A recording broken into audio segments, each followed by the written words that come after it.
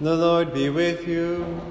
And with your spirit. A reading from the Holy Gospel according to Luke. Glory to you, O Lord. While the crowd was pressing in on Jesus and listening to the word of God, he was standing by the lake of Gennesaret. He saw two boats there alongside the lake. The fishermen had disembarked and were washing their nets. Getting into one of the boats, the one belonging to Simon, he asked him to put out a short distance from the shore. Then he sat down and taught the crowds from the boat. After he had finished speaking, he said to Simon, "Put out into deep water and lower your nets for a catch." Simon said in reply, "Master, we have worked hard all night and have caught nothing, but at your command I will lower the nets." When they had done this, they caught a great number of fish, and their nets were tearing. They signaled to their partners in the other boat to come to help them. They came and filled both boats, so that the boats were in danger of sinking. When Simon Peter saw this, he fell at the knees of Jesus and said, "Depart from me, Lord, for I am a sinful man." For astonishment at the catch of fish they had made seized him and all those with him, and likewise James and John, the sons of Zebedee, who were partners of Simon. Jesus said to Simon, "Do not be afraid. From now on you will be catching men." When they brought their boats to the shore, they left everything and followed him. The Gospel of the Lord. Praise to you, Lord Jesus Christ.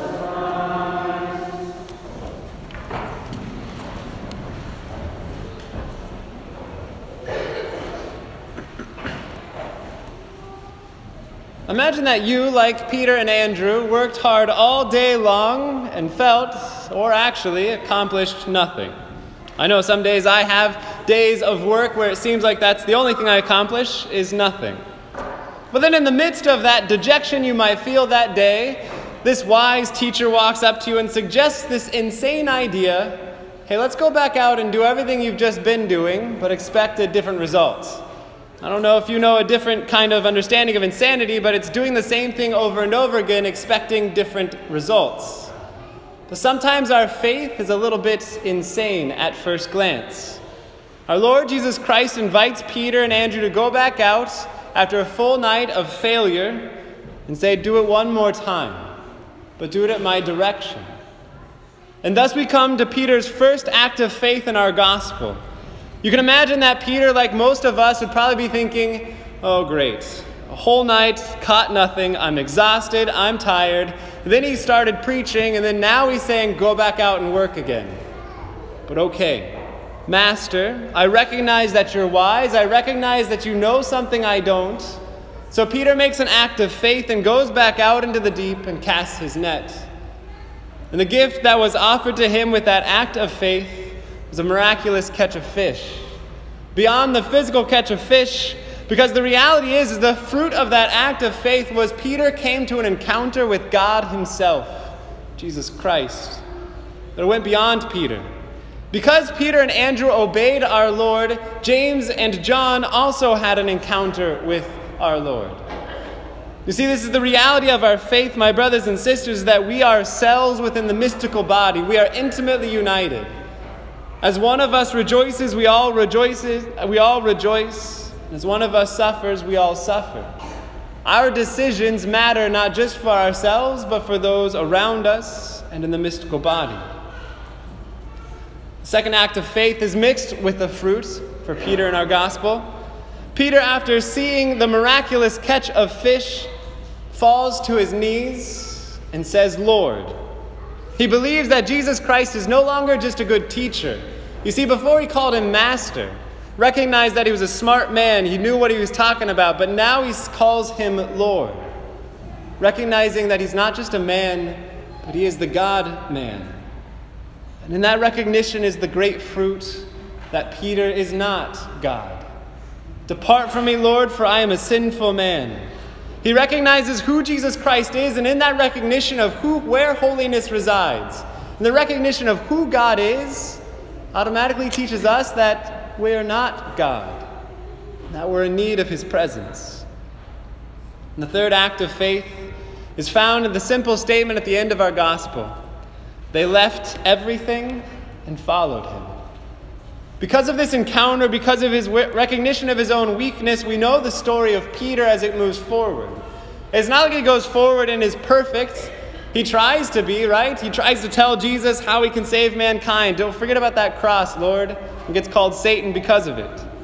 He tries to say he'll be the strong one that protects the Lord at all times, and then ends up denying him 3 times when he was most in need, falling asleep in that hour when our Lord Jesus Christ asked him to stay awake. We know that after the resurrection, he simply goes back to fishing because he doesn't know what to do. But once Peter finally fully recognizes his humility, outside of that beautiful gate, when that man asks of him alms, and Peter finally says, "I have nothing to give you except faith in our Lord Jesus Christ." It's at that moment that we see the gift and the fruit of this third act of faith, when Peter leaves everything to follow Christ. And brothers and sisters, this day you're invited to the same 3 acts of faith as Peter in our gospel. No, we do not have a lake next to us, and no, you do not have to go fishing or throw a net anyway.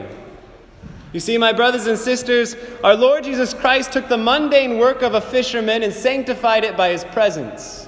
In your presence today, he'll take the mundane gifts of bread and wine and sanctify them so that he is present. Body, blood, soul, and divinity. Once we recognize that presence, Jesus Christ then called Peter to action, invited him to believe and to do something that seemed insane. Today, my brothers and sisters, I will hold up what the world says is just a piece of bread and a little bit of wine, and I will call it the Lamb of God. And you will say, "Amen." Do you really believe? Everything in our senses tell us that's just a piece of bread. The whole world says Catholics drop to their knees before bread and wine. But yet, why are we so insane that we keep coming back week after week to witness the beautiful miracle of God made present in our midst? It's because we make an act of faith that really is the Lamb of God and not just a piece of bread, that is the body, blood, soul, and divinity of our Lord Jesus Christ. And so we say amen. Once Peter recognized the presence of our Lord, he then gave the Lord his confession of sinfulness. Once we recognize our Lord Jesus Christ present in the most holy Eucharist, we recognize that we are unworthy. We say it even in the holy sacrifice of the Mass. "I'm unworthy that you'd enter under my roof, but only say the word and my soul shall be healed." You notice how none of that says, "But only say the word and then I'm going to do a lot of really cool good things and then I'll be healed."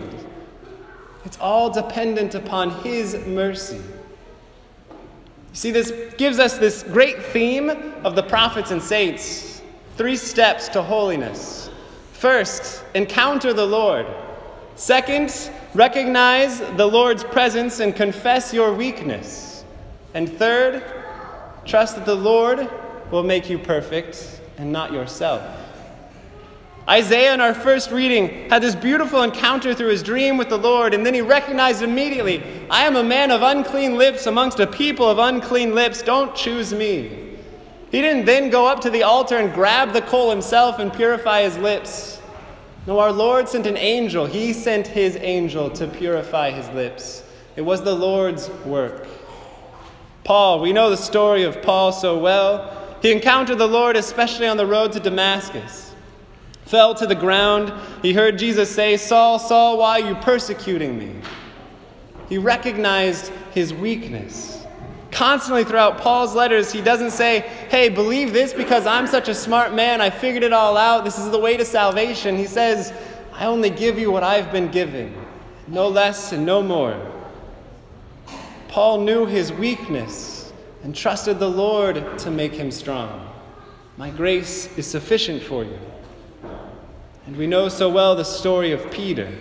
We saw it in our gospel. He encountered the Lord, then he says, "Depart from me, I am a wicked, I am a sinful man." And then it wasn't until he finally trusted in our Lord Jesus Christ that he could be the foundation of the church. My brothers and sisters, you are called just like Peter and Andrew, James, John, Paul, Isaiah, and every single prophet and saint before you. You are called to an encounter with the Lord this very day, especially present in the most holy Eucharist? Can you too give your confession to our Lord Jesus Christ of your weakness?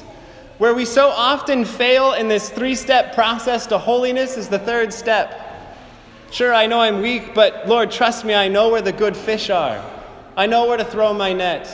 I know how to preach. I know what I need to say. Or maybe we think, I have no idea, but I'm going to figure it out. Our Lord invites you today through our readings especially. Don't figure it out. Trust in Him.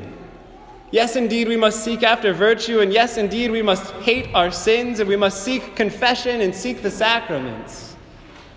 But if you think you're going to win your way to heaven, if you think that you're going to get there by your own hard work alone, you'll be disappointed.